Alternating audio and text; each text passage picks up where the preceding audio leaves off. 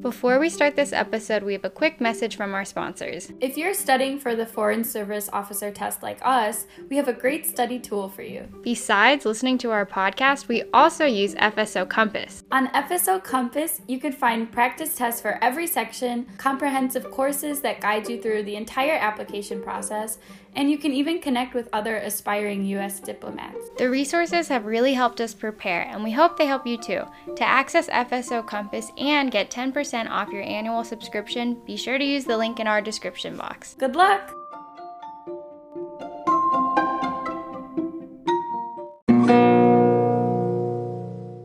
Hi everyone, welcome back to another episode of How Did We Not Know That? My name is Jack. And I'm Nat. And today, Nat has a super fun topic that she has not told me about yet, but I heard it was sad. It's a scary story, actually. It's scary. Oh. I have a scary bedtime story. All right. But, actually today I am talking about the Iranian hostage crisis. Yay!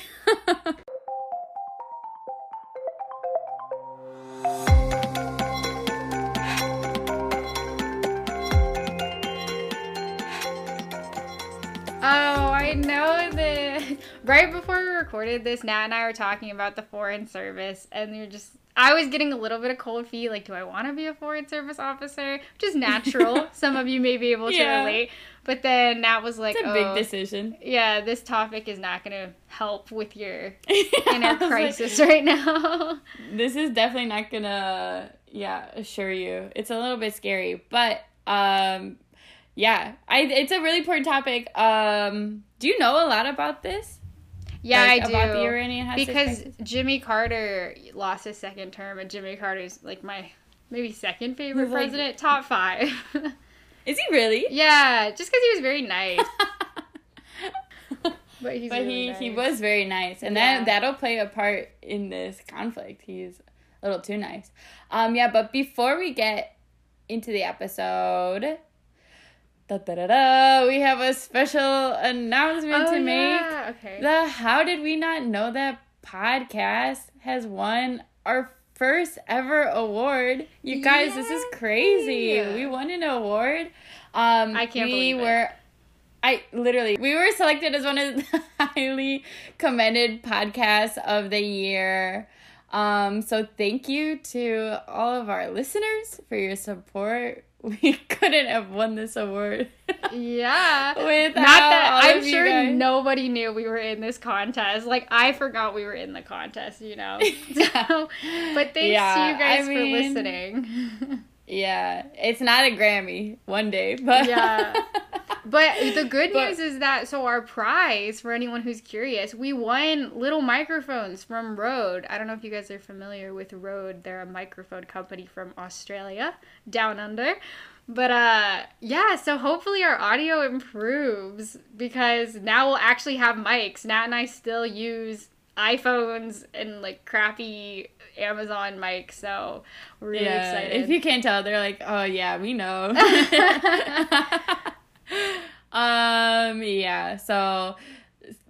Thanks again for supporting us, and you guys should look forward to hopefully improved audio with our brand new microphones. That's what you get if you guys support us. Then we just keep getting better and better. But hopefully we win more awards. If you guys know more contests, let us know. Let's submit. Let's get this going. Feel free to nominate us for any contest you see, anything with giveaways. We love free stuff. We really needed it. I think in the application I was like, our audio is so bad, please help. And we got selected. Literally. Yeah, and speaking of, like, if there's things you want to give us, you can give us your money by contributing to our Patreon account. You can find us on Patreon and become a history hero with a small monthly donation. So, anyway. All right, so, I guess back to the episode. Before I get into the episode, we're going to pose a question. I'm going to ask Jack a question, and then at the end of the episode, we will find out the answer. Okay, Jack, how long do you think the Iranian hostage crisis lasted? I know the answer. Do you know? You know the answer? Yeah. Okay. But should I say? No, let's save it, though. I know it, though, so we'll go. Okay. It was a while. It was a while. Okay, Yeah. so Jack already knows it. But for those of you listening, if you don't know it, you can make your guess and Don't Google check it. at the Just end. listen Don't to Google this it. episode. Okay, so to understand the Iranian hostage crisis, we have to understand the history of Iranian-U.S. relationships. And pretty much, brief summary is that tensions have always been high between Iran and the U.S. for a very long time, mostly due to conflicts over oil. So pretty much as soon as Iran discovered that they have petroleum reserves, the British and the U.S. came in and they started controlling the majority of their petroleum reserves. So Iran didn't really have control or authority or like financial ownership over these reserves. So Britain and the U.S. were profiting over this. However, in 1951, the newly elected prime minister of Iran, his name is Mohammad Mossadegh. He's a European educated nationalist, and he announces that he wants to nationalize the country's oil industry. So he's like, actually, it's going to be owned by Iran. So America, the UK, like, you guys can leave. Oh, well, that makes sense. That's a good idea. Yeah. Yeah. Yeah. He's like, actually, like, this is our land, so we're going to profit off of it. Yeah. But surprise, surprise, America and Britain were not happy about that. So the American CIA and the British intelligence services responded by grouping together and devising a secret plan to overthrow Mossadegh and replace him with another leader who would be more cooperative with Western powers. So through this coup, Mossadegh is deposed, and then a new government is installed in August of 1953. When you say So, deposed, again, just- is that they didn't kill him? He's did like, he? No, he didn't kill him. He's just like, they kind of supported, like the creation of a coup and like just general like public dissent, Okay. government dissent. They're like, hey, everybody, we shouldn't like this guy. Oh, It's like, okay, I guess now we don't. But yeah, he was not like assassinated. Okay. So then the new leader that's put into power, his name is Mohammad Reza Shah Pahlavi, and he was part of the Iranian royal family. And so this new government is secular, it's anti-communist, and pro-Western. And for those who are secular, just a reminder, it means that there's like separation between like church and state, like religion and state. So he's anti-communist, pro-Western. So obviously that's like good news for Western countries. And so the new prime minister and the U.S. come to an agreement. Basically, the U.S. gives Iran tens of millions of dollars in foreign aid, and then the new Shah gives the U.S. 80% of Iran's oil reserves to America and Britain, actually. Oh, wow. Yeah. So, like, at first they were like, oh no, we're not gonna have control over Iran's oil, but then they're like, we have a solution. Like, let's just find someone who will agree to give us control. Yeah, a majority. That's a lot. That's not even 80%. Yeah. So they only own 20% of that. Whoa. Okay. Yeah. And oil, that's a lucrative business. They're making lots of money. Yeah. So because of this, many Iranians begin to resent the U.S. and their intervention in Iranian affairs. So, to make matters worse, well, not, maybe I shouldn't say that, but on top of this, the Shah, which, by the way, Shah is, like, kind of another word for, like, king. He's kind of equivalent to a king. But, yeah, so the Iranian Shah that the U.S. government supported, like this new guy who's doing this new oil deal, he turned out to be a super brutal dictator, and his secret police tortured and murdered thousands of Iranians. So, like, not only did he get into this oil deal that people, like, weren't agreeing with, then he turns out to be incredibly violent, and it's a really brutal government. Yeah. The government that we helped instate, right? Yeah. Okay. Yeah. And then just furthermore, like to add insult to injury, the Iranian government is spending billions of dollars on American-made weapons while back at home the Iranian economy is suffering. Whoa. So if you're like a regular Iranian civilian, you're definitely not going to have positive views of America. You're like, first of all, they're like taking all the money out of Iran from these oil deals. Yeah. And then also this government who is super violent towards me, like, is spending all of the money that could be going back towards its people. They're spending it on weapons that are coming from America. So America is profiting off of that too. Right. You know? Oh, this is terrible. Yeah. Wow. So obviously people are incredibly angry, and specifically they're angry at America. Oh, okay. So by the 1970s, all of this takes place in the 1970s, many Iranians are fed up with this new Shah's government. And then they turn to the radical revolutionary Islamist movement led by an anti-American cleric. His name is Ayatollah Ruhollah Khomeini. And so he's like the figure, he's the leader of this anti-American revolutionary movement. And then in July 1979, these revolutionaries forced the Shah out of power, and they forced him to flee to Egypt. So he's out of the picture. Mm-hmm. So the pro-American guy is out of the picture. He flees to Egypt. And then the Ayatollah Khomeini, he's the one that was the head of the revolution. He installs a militant Islamist government in its place.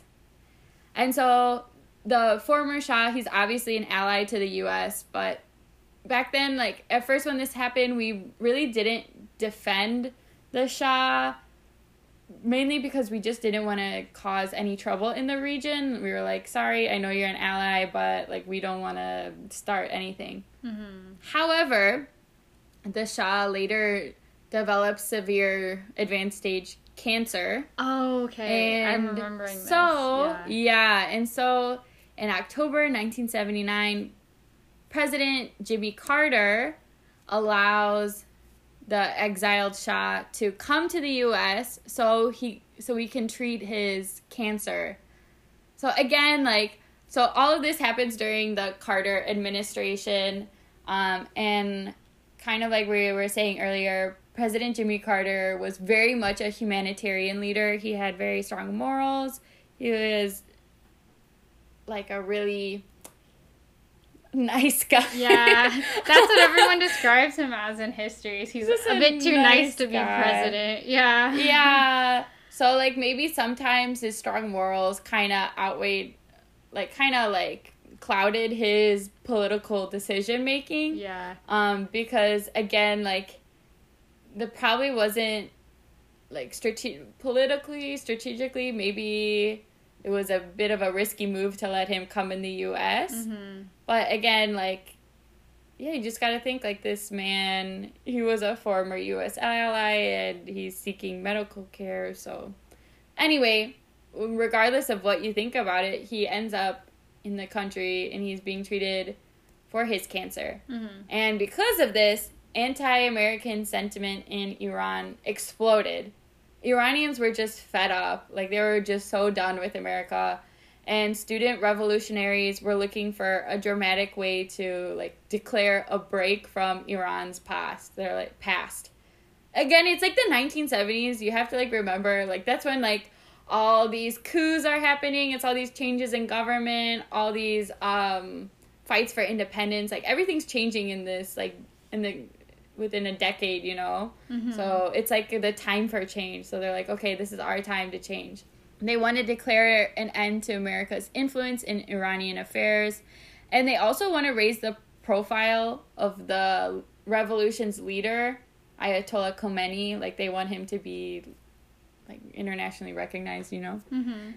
And so, on November 4th, 1979, just as the Shah arrived in the U.S., a group of Iranian students smashed the gates and scaled the walls of the U.S. Embassy in Tehran, taking 98 people, including 66 Americans, hostage. And basically, like, the students are demanding the return of the exiled Shah. They want the U.S. to give him back to Iran so they can punish him accordingly. But obviously, the U.S. doesn't agree to this. So most of the hostages that were taken were diplomats and embassy employees. After a short period of time, 13 hostages were released. I think it was like within a week, approximately. These hostages were mostly women and African Americans and citizens of other countries other than the U.S. I guess, like, Khomeini, when this happened, Khomeini was like, oh, like, it's okay if we let them go because they're already subject to the oppression of American society. So, like, yeah. Oh, so he's like, ouch. Yeah. So, and then even later, a 14th hostage was sent home due to medical issues. He needed to seek better medical care, so they let him go. Because you have to remember, like, it's such a tricky...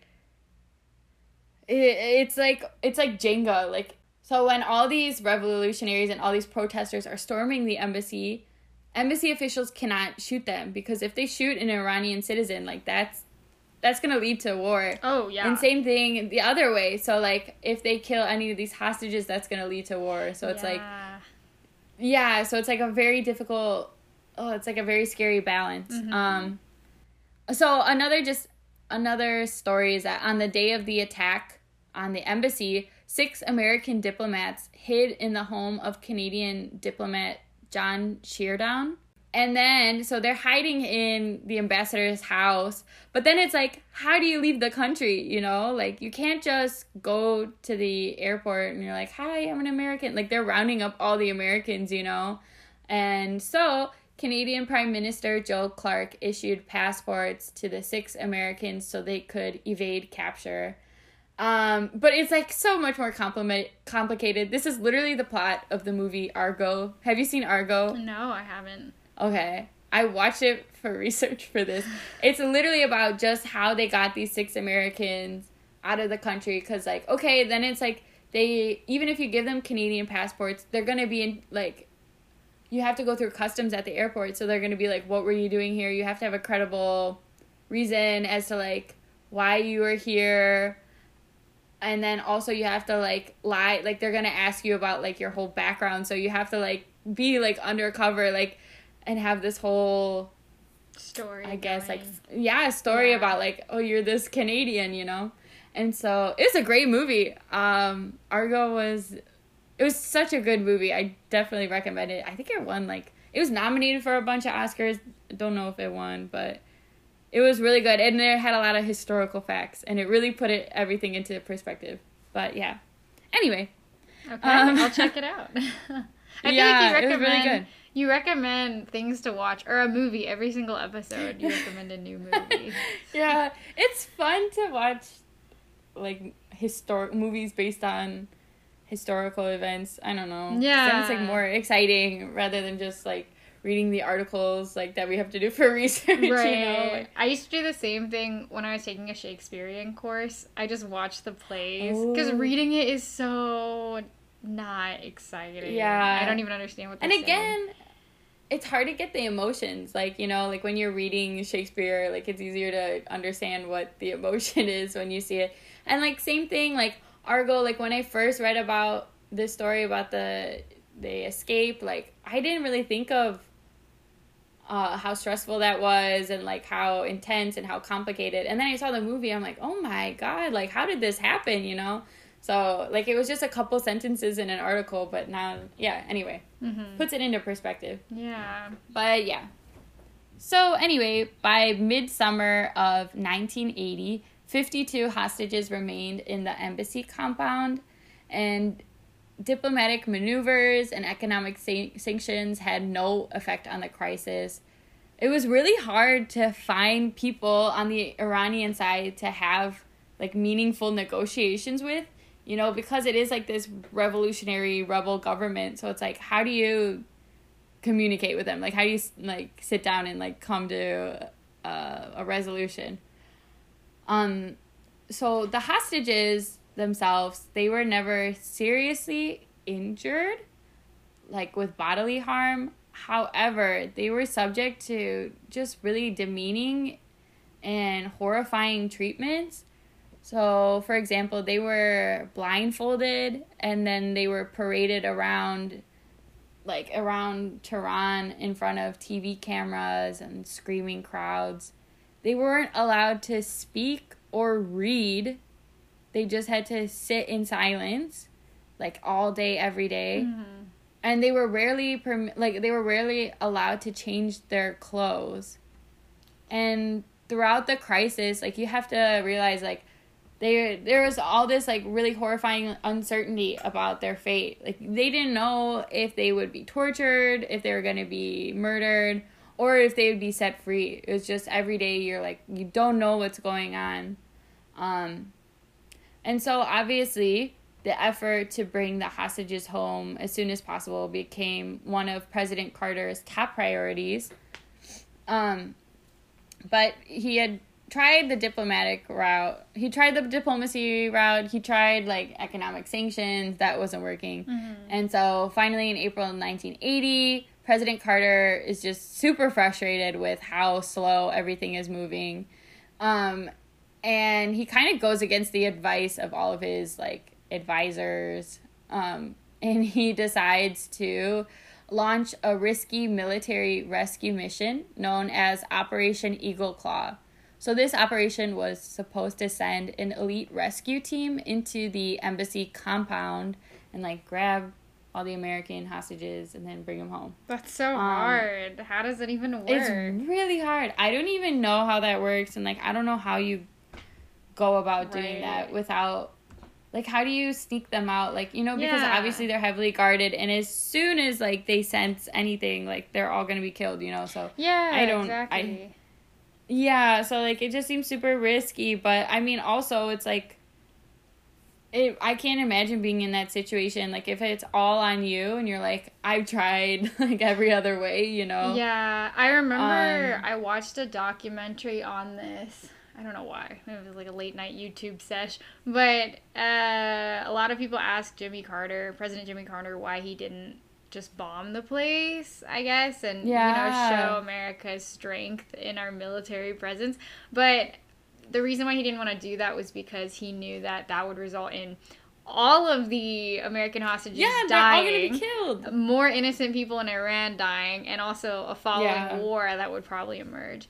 So they would go to war. Yeah. Like, that's the thing. If it's a hostage crisis, like, obviously, like, they're being held as, like, a threat. Like, if you do anything to hurt us, like, these hostages are going to get killed. So it's, like, it's a really, I don't know how you solve that. Like, I can't imagine how stressful that must have been. Right. And, like, the whole country is, like, counting down every day, you know? And, like, of course, it's because you're like, what the heck? Like, this is just a horrifying... Was their only condition that they wanted the Shah to be sent back? No, their conditions were, like, you need to... It was like, you need to send over, like, all of the Shah's wealth, like, however much money he has, needs to be sent back to Iran. You need to submit, like, a formal apology. You need to, like, give up control over your oil reserves. Ooh. And then, so it was, like, pretty high demands. Yeah. Like, it's not like and then again, you know, America's policy is that we don't give in to terrorist threats, you know? Yeah. That's another thing. Oh, okay. Yeah, like, that was, like, that's everything, is you don't give in to terrorist threats. Wow. Yeah, and then it's also, like, this isn't, like, your only thing you have to focus on. Like, you're also, like, running a country. Yeah. There's other wars breaking out elsewhere, and it's just... Yikes, I never would want to be president. Yeah. I guess in conclusion. So Operation Eagle Claw was supposed to rescue the hostages from the embassy compound. However, a severe sandstorm on the day of the mission caused several helicopters to malfunction. including one helicopter that veered into a large transport plane during takeoff. And 8 American servicemen were killed in this accident. Oh, no. And so Operation Eagle Claw was aborted.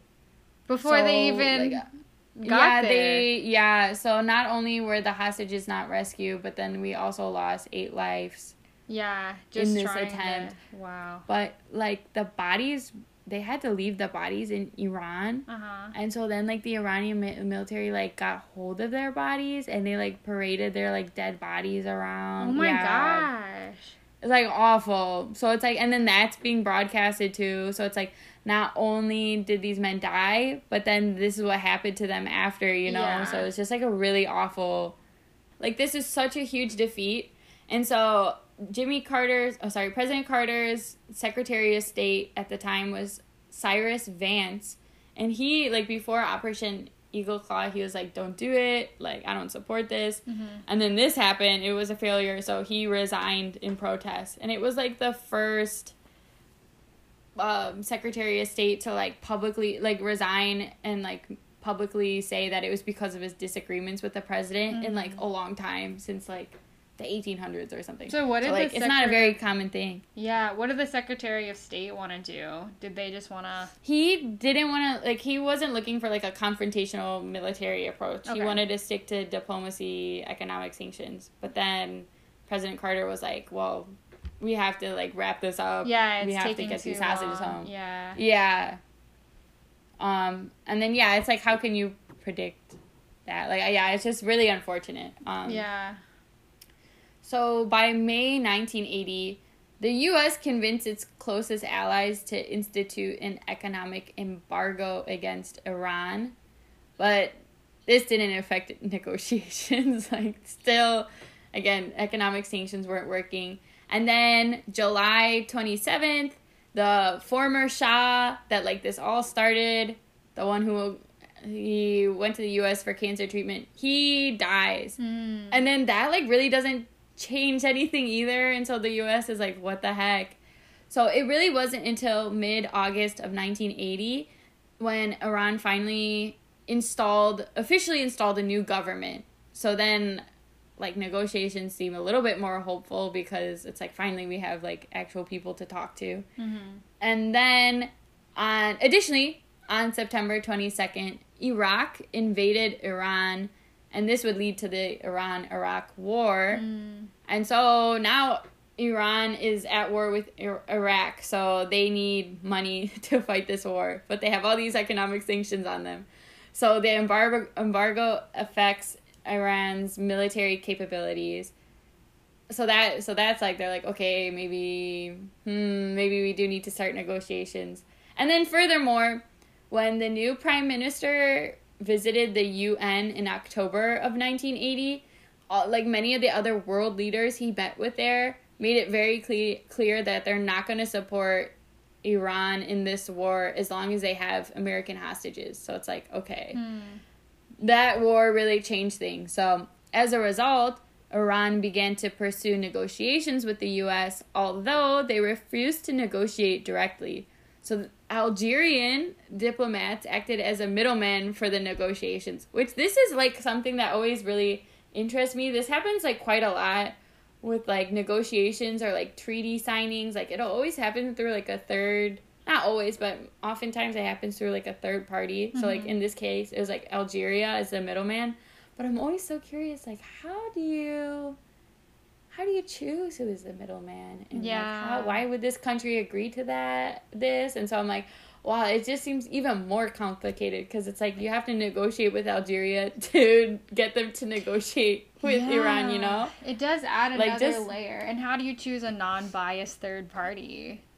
Yeah, that's, I'm like, wow, that's like such a tricky process, and you like really have to be careful. But yeah, I always think that part of your negotiation skills will get lost in translation. I don't know if you're familiar with Chris Voss. Yeah, from our master class. Yeah. I watched the master class. Right. No, well, Chris Voss is so good at negotiation, hostage negotiation particularly. But if you have to use a third party, you can't use the tactics Chris Voss is using. It's just if the third party wants to use it. Yeah, not all of it, but a lot of his tactics were based on like the language you use. Mm-hmm. But imagine negotiating in a different language, then that all is thrown out the window, you know? Right. Like, translation issues. Totally true. But okay, so Iran really wanted that embargo lifted, so an agreement was made between the US and Iran finally. Okay. So on January 21st, 1981, 444 days after the crisis began. So that's the answer to our question, how long did the Iranian hostage crisis last? It lasted 444 days, which is such a long time. That's I over cannot a imagine. year. Yeah. Like, just to be in such horrifying, awful living conditions, I don't know. I can't imagine the impact that has on you and how you survive that. I can't imagine. Like, oh my God, just not being able to speak. Yeah. Not being able to read. Just everything. It's your time. Like, time is so valuable. Time is really valuable to me, as you probably know from our friendship. But, yeah, so just taking, like, someone's time away, you can't get any of that back. It was a whole year of your life that could have been spent, you know, with loved ones, making new memories, and you just have a whole, like, gap in your life, basically. Yeah. Yeah, I mean, it's so amazing. Like, it's really incredible that they were able to survive it and, like, they escaped alive, you know? Yeah. But, wow, I'm sure a lot of them got that's PTSD. such a long time. Yeah. Oh, for sure. You Yeah. have to deal with, like, the lasting medical effects. Yeah. Yeah, no, that's horrifying. Mm-hmm. But, yeah, so it was 444 days, and they were released literally hours after President Ronald Reagan's inaugural address. So it was like they were waiting like as soon as President Carter left office. Like, they were not going to let it come to an end during his presidency. Yeah. So, yeah. So obviously the hostage crisis had a huge effect on America, on Iran, on the world. So first of all, like, this is really important to start off with. Like, this important note is that the hostage crisis led to a lot of hate towards Iranians living in America and, like, people from the Middle East living in America in general, you know? Mm-hmm. It just led towards a lot of hate against those groups of people. So, and I don't know why you just blanked out. And then additionally, the hostage crisis made the Carter administration look weak and ineffective. The Soviet Union took advantage of this moment of weakness in order to win strategic advantages for itself. And so in 1979, while the hostage crisis is going on, the Soviet-supported Marxist rebels made, like, strong victories in Ethiopia, Angola, and Mozambique. And then also the Soviet Union invaded Afghanistan during this in order to support the Marxist government there. But yeah, so, like, this had a impact, like, this affected the whole rest of the world, you know? Mm-hmm. Because the U.S. was so caught up in this.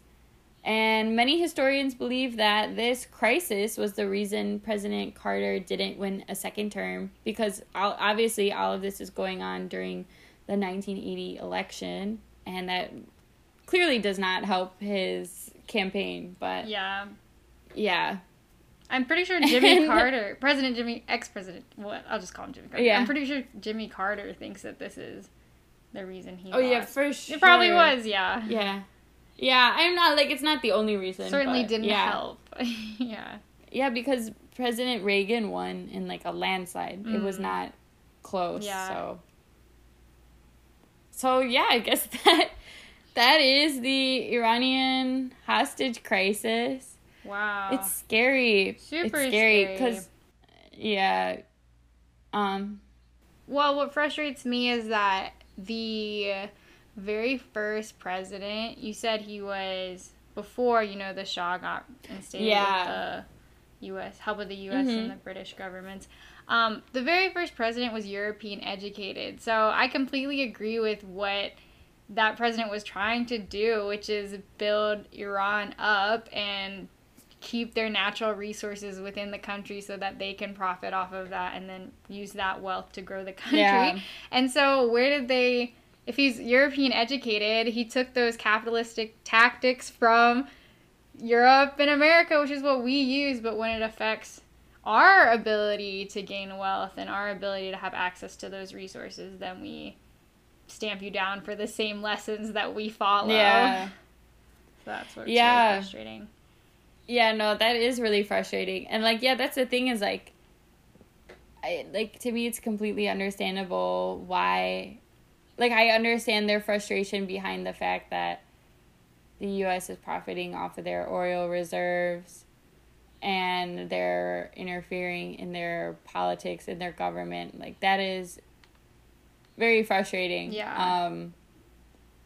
Because does not mean that... That's the reason why a lot of countries that we see, especially in some African countries today, especially, a lot of them, their natural resources still to this day get exported by European countries in America. So that's why a lot of those countries are very slow with their economic growth. Yeah, and that's the thing is, if all these, injustices are being committed against groups of people like this, obviously, people are not going to be okay with this. They're not going to just let it go by and be, peaceful and happy, People's frustration, they're going to, get even frustrated. They're going to become frustrated and get, more and more upset until, they reach a certain point when they're not making rational decisions, you just reach a breaking point when everything explodes.